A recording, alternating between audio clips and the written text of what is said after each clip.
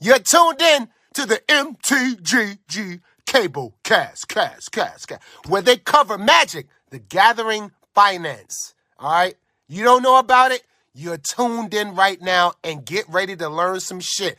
Buckle your seat belts and light a blunt and get ready for the MTG Cable Cast, starring Reptar and Thirsty, them onion head motherfuckers. Alrighty, guys, welcome to the newest episode of the Cabal Cast, the third and final part of basically how the overall economy is impacting, how we think it will impact, etc., the Magic economy at large. So this is kind of like a just tidying up episode. Yes. We're basically looking and like, okay, so this is some stuff that's happened recently that we may or may not think is related to the overall economy or is indicative of that. So there's a few things here, but should be pretty quick tidy up. So let's get started. Yep. We're going to go kind of big to small in regards to what people would see on their own, starting with the very public moving of sealed product that Star City did through their own accounts, through Ben Blywis, and through Pete Hoffling. Pete was mainly operating in Facebook groups, I believe, to offload the same kind of product. But there's a lot of question about why they would be moving basically like the last 3 or 4 standard sets at the prices and quantity they were looking for. And this was in the kind of doldrums between events, and it just kind of sparked the question of, well, what are they doing? And a lot of people thought, well, they're not doing as well as they thought they would, et cetera, et cetera.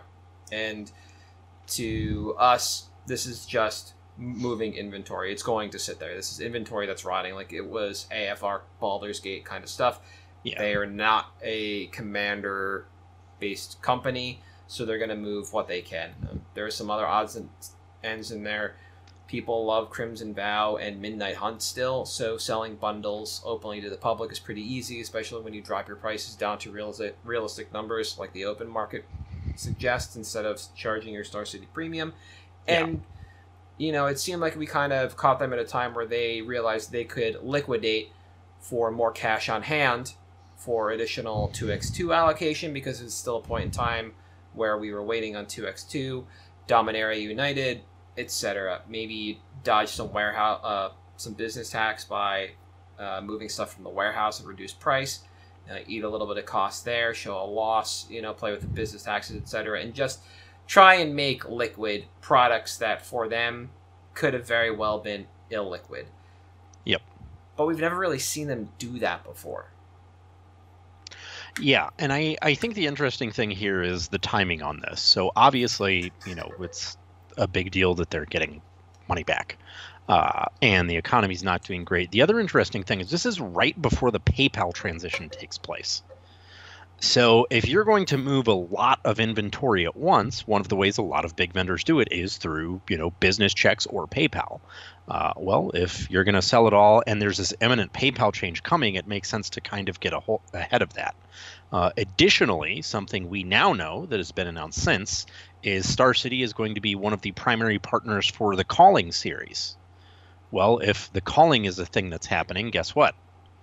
You need money for that. You need startup. Why not take this product that is not great and then go from there? Just see what happens. So get rid of that stuff. Now, the other thing that people were talking about is Star City, in addition to this, has kind of made a pivot in their events. They're now only doing trade at shows. And one of the interesting things about this is, it legitimately actually makes shows a little bit cheaper. You don't necessarily have to have a manager with a position that you did before. You can go a little bit lower on the totem pole when they don't have to guard tens or hundreds of thousands of dollars in cash. It also lets you get rid of a couple of buyer stations, which buyers are typically more expensive than front of house employees. And what it does is it lets Star City capitalize on something that is already probably their most liquid part of any of their booth, the damaged HP foreign case.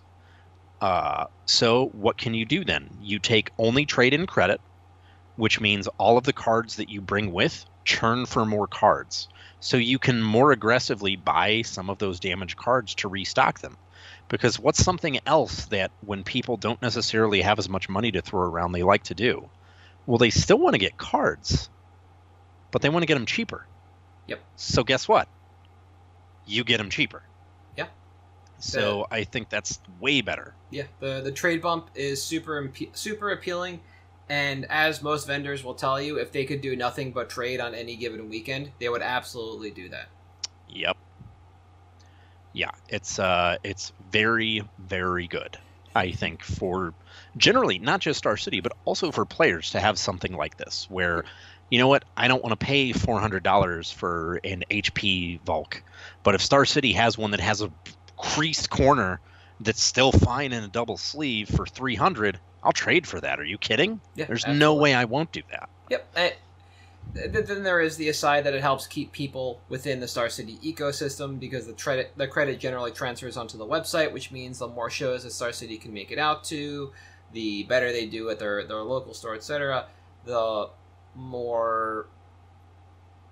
larger number of customers they'll retain. The more people will continue to flow through their ecosystem as they seem to transfer to more of a flesh and blood and commander kind of ecosystem on the website, product based, Yeah. etc. And I was honestly surprised to hear that they rolled up to, was it Gen Con? Gen Con, yeah. with trade only, but it also makes sense. The majority of players now are there to jam commander. They'll graze cases, and when you bring in so many of those high-end cards in a played state, it makes it easier for people to want to trade into them than necessarily drop hundreds of dollars more when they've already spent so much to get to Gen Con, or if they're out at Magic 30, if there is the East Coast one where I assume Star City would be.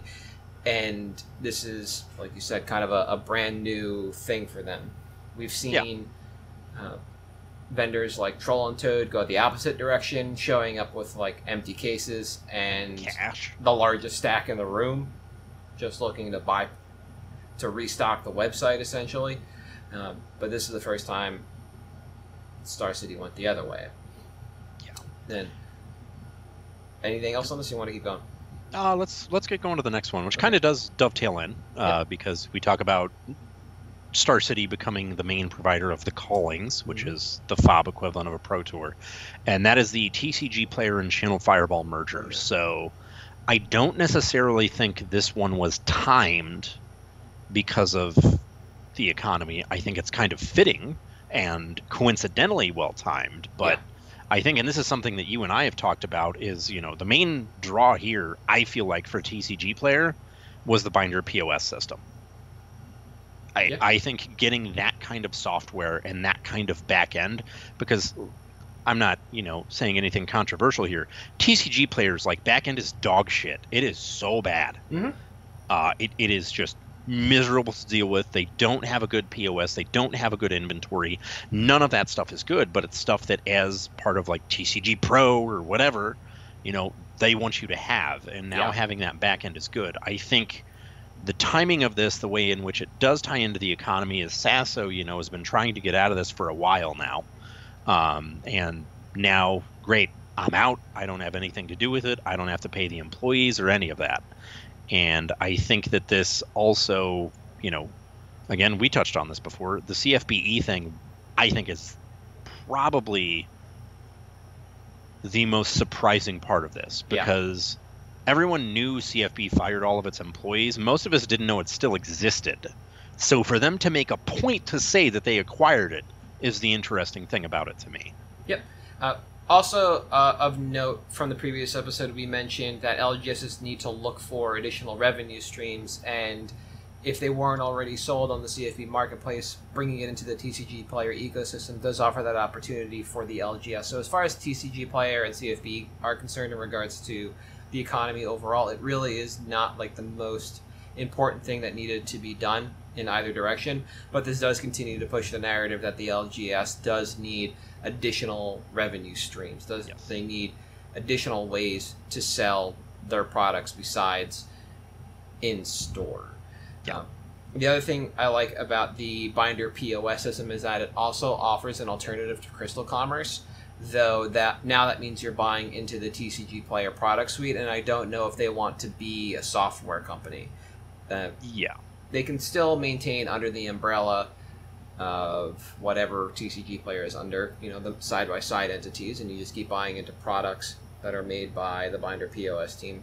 But yeah, neither here nor there. It's a growth opportunity. It doesn't really affect anybody else besides TCG and then the LGS.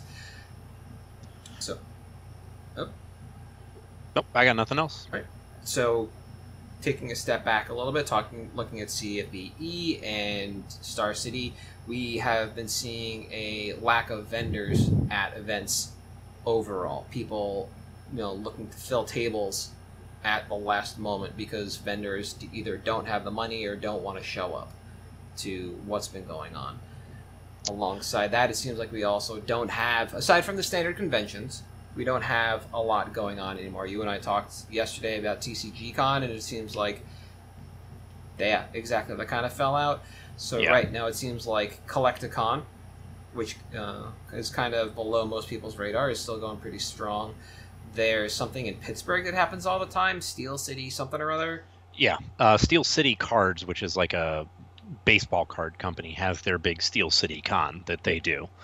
And it's kind of, it's shifted less and less about Magic events and more about just general nerd shit events, really. Yeah. I don't really think there's anything that, we're saying that's controversial. We do have, as far as we know, in like 10 days, I think is probably maybe the last TCG Con in Tampa, which is interesting because Tampa TCG Con was the first big event post-COVID, and it was insane, supposedly. So it'll be interesting to see how it is now. Mm-hmm. I think, what you're seeing is not just this shift towards these, I don't want to call them fringe events, because they're not really fringe events at all, but less mainstream events. Yeah. Is, I think, it is one in impact of the economy because people are less, partially economy, partially pandemic, partially a few things. But, you want to go broader strokes with this stuff to get a more captive audience because you need that attendance for the event to be worth it. Yes. And I think that, Gen Con obviously is Gen Con. That's going to happen regardless. But, this is kind of belied by the fact that, vendors aren't showing up as much because people aren't showing up as much. And people aren't showing up as much because it's more expensive. Take a look at Magic 30. The only way that I could tell on the website to get a pass for the Command Zone was the Ruby ticket, which is $350 because the Command Zone is not itself a free add-on. Correct. So I fully expect people to just be in the halls playing. Yeah. On the floor, whatever. And the only way you could play your own Commander deck at that event, if it wasn't in the Command Zone, and not deal with some weird archenemy style rule base they wanted to slap on top of it, was the 1C EDH event that they were going to host. Everything else had some set of words to describe a rule set that we don't know about yet that's going to be put on top of a Commander event, and I believe the overwhelming majority of them also involved you getting a pre-con to start the events. They did. So there's a lot of to-do about that. Star City's also announced the last 4 events for the year. We have, starting this coming weekend, August 19th, as of this recording, is Baltimore. Then September, October, November, basically all about a month apart, and they're going to be Magic, Fab, etc. And we already talked about that, where you have this kind of commingling of players and vendors, that segregation of vendors based on what they're there to do, and then a continued displeasure from the vendor side of things as you have a disproportionate number of players to vendors of that particular type, making it difficult to work with. We haven't mentioned it in a while, but a lot of people will tell you that used to work the Grand Prix circuit. You wanted about 100 players to every vendor or something thereabout.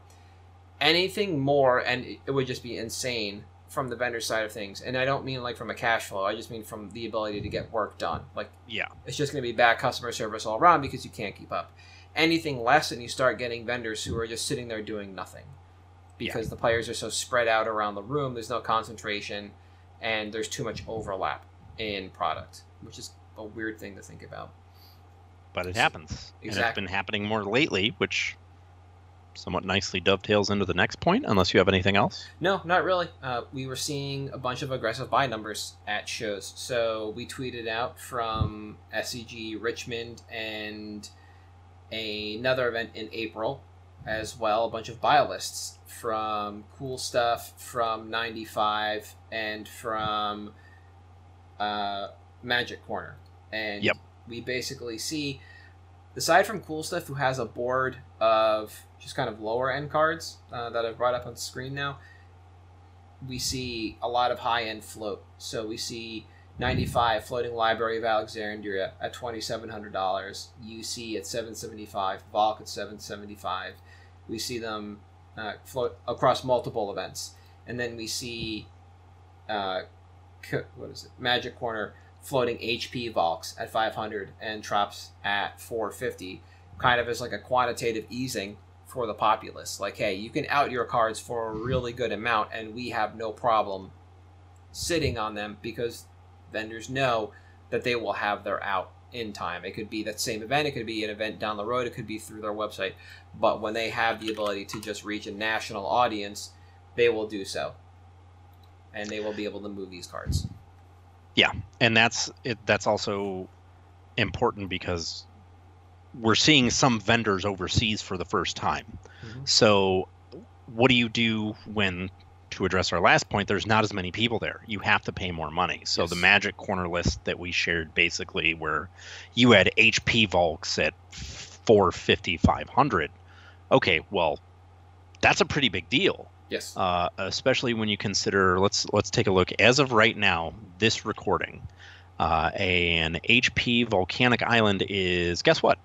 $500 on TCG. That's low. Mm-hmm. So when you have that out that you can take it back to, and you want to be competitive when there's maybe 600 people there with 12 vendors, that's what you have to do. So, and this was granted prior to the euro being equal to the dollar, but nevertheless, this is something that, you're when you are trying to make money, sometimes you have to make your margins smaller to keep the churn going. You can't necessarily always offer the same numbers because, we're not where we were 4 years ago, where it was the same vendors at every single event, and you had that kind of brand loyalty because you knew what TOA was, you knew what Moose Loot was, you knew what Cool Stuff, what Strike Zone, what all of these companies were. They weren't just the best number in the room. Now we're kind of back to that, well, they're the best number in the room, so I'm just going to go to them. Go straight to them. Yep. And I think that's, very important as a vendor to recognize, look, if, I know Magic Corner is going to be in an event.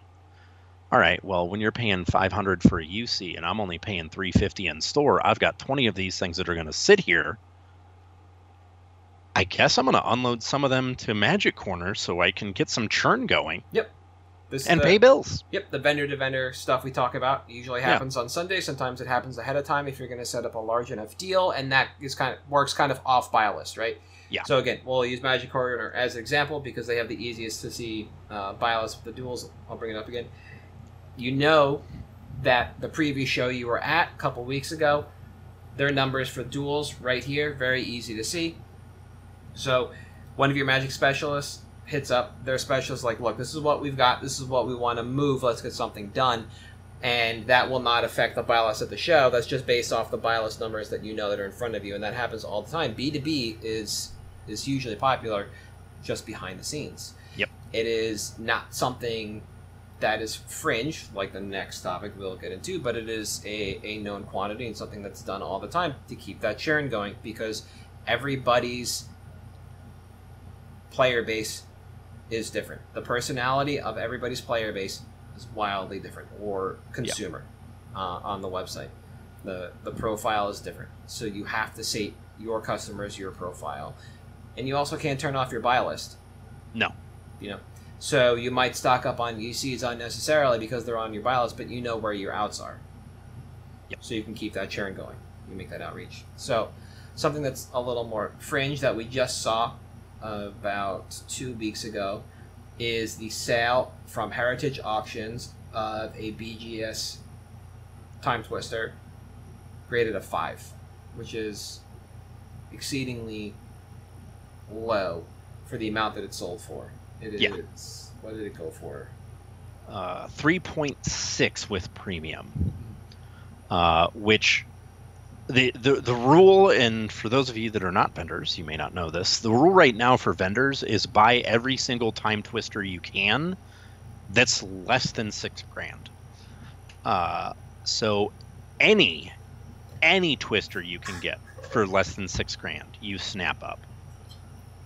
So here's an opportunity where you can make a little bit of money, because Heritage has these daily auctions, these weekly auctions, these monthly auctions, and obviously they get a ton of, traffic on their sports cards auctions. They've got the 52 Mantle that's about to set a record, but a lot of people don't realize they have some very good TCG auctions as well. Oh yeah. Especially because a lot of this stuff just ends up as like CGC slabs. Well, nobody wants those, and nobody goes to Heritage. So you combine those two things, and you actually end up pretty okay with everything. Mm-hmm.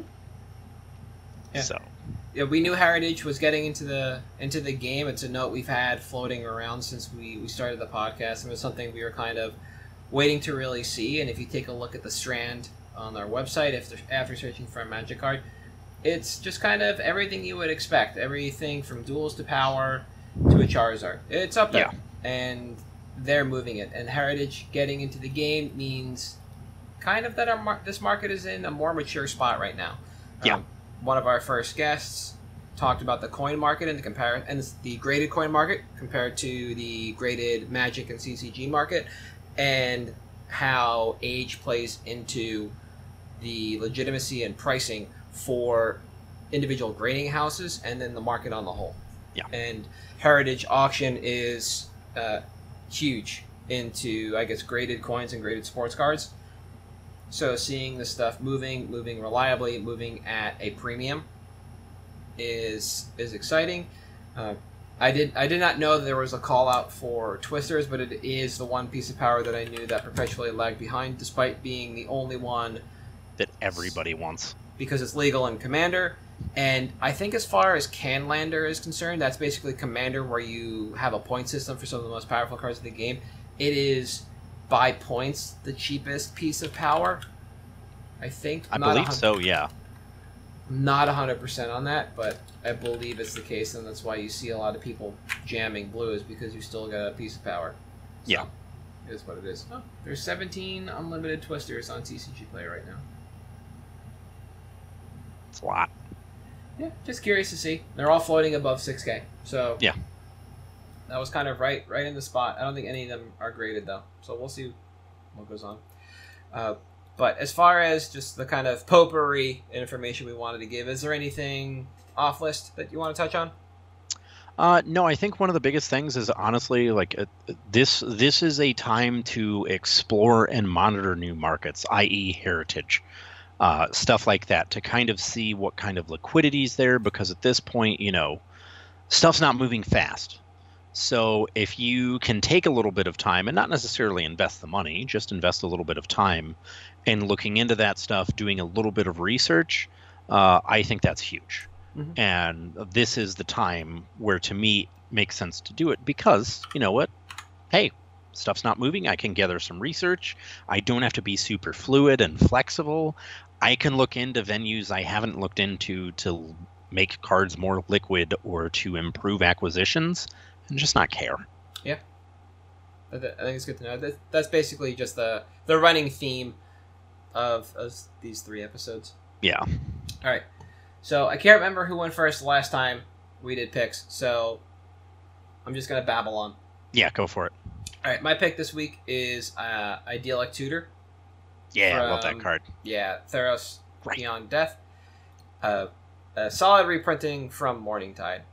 I added this to my list to watch in June when it was a solid $6.48. CK was buying at $2, and it's gone basically nowhere in regards to market after all adjustment. And what we missed out on was CK Biolist doubled up, or a little more than double, to about $4. Now, this card, you read it, you understand it. Just 2 and a white sorcery, search your library for an enchantment card, reveal it, put it into your hand, then shuffle your library. It's neat, it's tidy, it does one thing. So you look at this card and you think, oh, we're going to play this in enchantment heavy decks. This could be an Enchantress style deck, this could be an Auras deck, and maybe some enchantment synergies decks. And that is basically where you see it played. It's very difficult to slot this in another deck that doesn't rely heavily on enchantments, because generally you have better, more versatile tutors competing against demonic tutor, etc. And I'll talk to that a little bit later. As far as the format is concerned overall, if you're not doing the enchantment thing, you're not going to run this card. No. This is one of the best general tutor options because it gets any type of enchantment, unlike something that just says, hey, go get an aura. So cards like Heliod's Pilgrim also function well in similar decks, but again, there's that aura restriction there. So it's the open-endedness of Idyllic Tutor that I really like, and that's why we're looking at it, and that's kind of why it's all over the format. Historically, we see this in base Simic decks, as they are, or not Simic, sorry, Selesnya, as they are the de facto enchantment and enchantress decks. But as time goes on and we see cards like, again, Arcana Weaver, the demand for this across, more colors kind of goes up. And we'll take a look at stocks real quick. And you see exactly what I was talking about. You have Sithis and Tuvasa up at the top. You go with some mono green, mono white. You get to Gan, you get to Earl the Miststalker, which is like the oldest enchantment general, I believe, in the format. Like, that's what people were rocking originally. Then you see some weird stuff like Gavi Nestwarden, but I believe that's more to get things like Astral Slide, Astral Drift, the blue enchantment from Nemesis that has counters that you remove that lets you counter spells. Aura of Silence, is that the name of it? Something like that? Yeah. So the demand for this across more colors, more sub-strategies of the enchantment strategies demand this. So it's difficult to look to the future and not see a time where players aren't looking for this card to play alongside Enlightened Tutor in white and Demonic and Vampiric Tutors in black to round out the suite. So that's what I mentioned earlier, right? That's what you have in non-white colors. That's what you're competing with. This is better than Gamble, and in some weird situations, this is still better than Worldly Tutor, than Court of Calling, that can get an enchantment creature. Like, this one, just still better. Enchantment-based decks, while not the most popular themes, are still a rather prevalent and consistently supported theme, especially over the last few years. We've seen a lot of new commanders come out across a number of unique products, not just the commander decks. Yeah. So at this point in time, I would consider this foundational to the aforementioned themes with a growing presence in the format. As far as timeline goes, after picking this a few weeks back, when we started the series, we saw a bit of a stall on the average price, while market floated well below that, alongside a stall on buy list growth. But market in the last week or so has overtaken the average, and we should start to see consistent growth on both the open market and buy list. I would expect to see a large enough growth in price in mid-2023 so we can move these to buy list profitably in early Q2 2023. Now, something else I started to dig into was what was going on just in the raw numbers. And right around the Neo spike on stocks, that's when CK's buy list basically 2.5x's, while market price drops about 7% after Neo release. So that's the decline I just showed. Yeah. Now, 800 near mint copies have sold in over 2 months, averaging about 1 per sale, and the largest near mint quantity bought at one time was 4 in July. 360 LP copies were sold in that same time period, and the average quantity bought at once was also 1, and the largest quantity sold was also 4 in early, but this was early August, not July. There are about 800 combined near mint and LP copies left on TCG Player, so at current velocity, will run out of Nearman and LP copies before the end of the year. So this will cause a spike and should ripple through CK as people shift to buying their stock from there over at TCG Player, which in turn raises the prices on CK, and that's what's going to cause that rise in buy list. That's when we'll cash out. So again, that'll be in like early Q 2023, so somewhere between there and like mid-year. Reprint equity, I'm all shrugs about. This one is very difficult to track. Yeah. So, as mentioned, this was initially printed in Morningtide, which wasn't quite the Stone Ages of the game, but it was like May as well have been. Yeah, mid to late 2000s at best. And my expectation is that we would see this again alongside heavy enchantment themed things. This is not good enough for standard play, and I want to believe WotC knew that, making it a plant in Theros Beyond Death for Commander players outside of the set Commander decks. But another enchantment-themed Commander deck could probably be the better home for this card overall than a standard set. And with the demand numbers that we're seeing, the velocity that we're seeing, I don't think anything's going to impact this now, unless the demand for enchantment-based cards, themes, just folds very quickly. Yeah. I can't imagine it's going to happen. I understand the spike at Neo was because of the like 6 or 8, whatever it was, generals that came out of there, the Ghost Shintais and stuff. Like, I get that, but that didn't cause the huge drop-off. That spike was in preparation for it, and the drop-off that we saw and eventual resurgence in the market, not entirely tied to the fact that Ghost Shintai did not like rise up as one of the best Commander themes to be doing. So, again, I don't think that a reprint is really going to do much to this, but the one thing I do believe is that because this was printed in Morningtide, while it wasn't the most expensive card, there just weren't a lot of copies out there, so there weren't a lot of people playing this.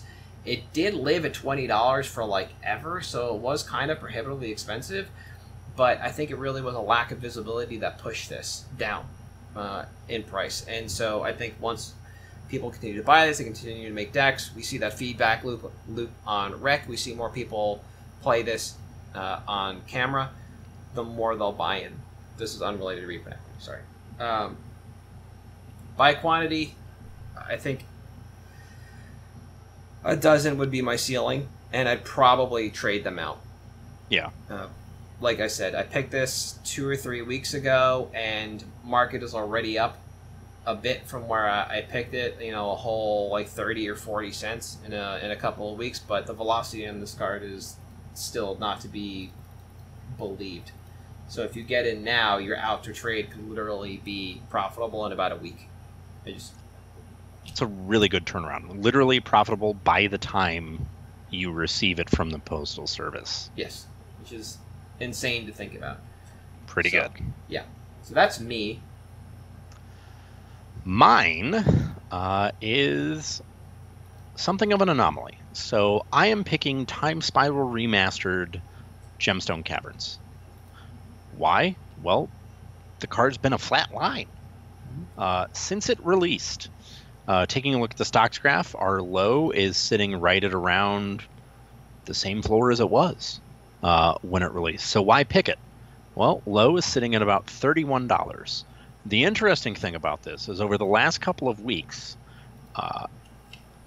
the quantity has halved. So about 3 weeks ago, we were sitting at about 200 copies of Time Spiral Remastered LP near mint. And the last 2 days before this recording, so we're recording on the 17th, starting on the 15th, 33 copies have sold at the low price. So there's clearly an absurd amount of liquidity here. Mm-hmm. Now, obviously, it's not really centered on Constructed because there's not a lot of legacy events and there's not a lot of modern events that are requiring this, and Ad Nausea is gone. So the main proponent of it in modern doesn't exist. The interesting thing is when you look at EDH Rec and the top commanders here, it's a bunch of casual fodder from Commander Legends.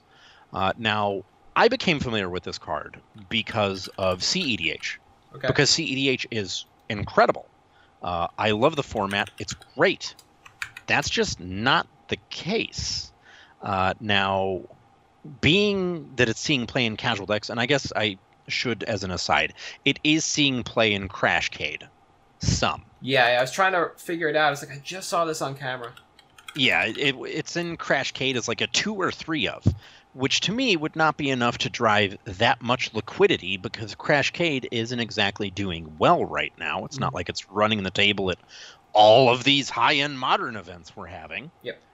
But the fact that the liquidity is there and largely buy lists haven't reacted, to me, that says that this is an opportunity to get in before the explosion. Okay. Because if there's an insane amount of liquidity, it's not really seeing much constructed play, and the play that it is seeing is in some strange commander combinations. Now, granted, a lot of these have Thrasios, Tymna, stuff like that, but a lot of them are like Crown, Spells Matter decks, stuff where you wouldn't really expect to see this. And all of a sudden, guess what? Gemstone Caverns is there. Yeah. I think that if this is a card that is now getting more casual appeal, this is where I would want to be, because this card doesn't have a lot of reprint equity. It was in Time Spiral and Time Spiral Remastered. It's a card that design-wise, obviously it was designed by World Champion. This was, back when World Champion could design a card. Mm-hmm. I think it was PVDR maybe that designed this one. This isn't exactly an intuitive card design. I think it was V. Was it? Okay, yeah, Moshvitz. Yeah, this was a design that Zvi had been kicking around forever. That's right, yeah. He was trying to make a land come into play before you started the game. Yeah. So there we go. That's where it's at. Now, I think that design kind of precludes it from a big reprint. Now, we did just have leaked by Amazon, thanks guys, Dominaria remastered. Yep. But I don't think we're in any risk of getting Gemstone Caverns. Maybe Gemstone Mine, but certainly not Gemstone Caverns. So I don't see a lot of reprint risk with this. Now, as far as depth, I'm not going too terribly deep here. Not more than, 4 to 6 maybe. And only because I really do not want to have, a bunch of them laying around, because if I'm only moving 2 at a time into Modern, and I am only moving 1 at a time into EDH, it's not the kind of thing that I want to have a ton of laying around, and that's just how it is. That's fine. But I think it's an incredibly good opportunity to get in on this beforehand. And at $30, I don't know when exactly you'll be making money back. Obviously, it could be a bit. But it's not going down clearly. You can look at the price graph. It hasn't gone down at all. Mm-hmm. And even looking at the Time Spiral one, every time that the Time Spiral run spikes and then comes back down, the floor is a little bit higher each time until we're where we are now at the $30 floor that we're seeing. Especially because Time Spiral Remastered was hit by the supply issues during COVID. It's not like there's a ton of them laying around. There's not a lot of this you're going to find. It's not like the Double Masters pallets that are over in Europe making their way through customs or whatever the case is. Yeah. Just think it's a good opportunity. This is a card that I just forget about. Yeah, I don't know. I think a lot of people do. Can't tell you how I got my copy or my 2, whatever it is, because I wasn't playing during Time Spiral, and this card had no use in any deck I was playing, so I did not pick it up in trade or buy it at a store. But I am happy that I own it, so I don't have to pay the $37 if I need it for an event, which is really the only way I would pick up this card. It used to be in Chargetron for a hot moment, which was just also known, I think, as Counterstron, because everything had a type of counter on it. You already mentioned this is in the Temur Cascade deck in Modern, and a number of Cascade decks that are very similar are running it in there as well. Generally speaking, winning with either Living End or Rhinos just to get you ahead the extra turn. And I think this is a fantastic card. Aside from the ley lines, it really seems like WotC does not like generating or recycling a template for a card that enters the game before the game. Yeah. And I think Serum Powder might have been reprinted once. I think it was one of the master sets. Yeah. Yeah, iconic. But they are Yeah. very hesitant to play with that space because the design is kind of dirty. It's not real bad. Yeah, it's not interactive, and they don't like that. I mean, at this point, it seems like design-wise, the non-interaction they want is emblems. Yeah, and that exactly. That's it. Yep. And that's perfectly fine, which means that the only time we'll really see this is in reprint sets.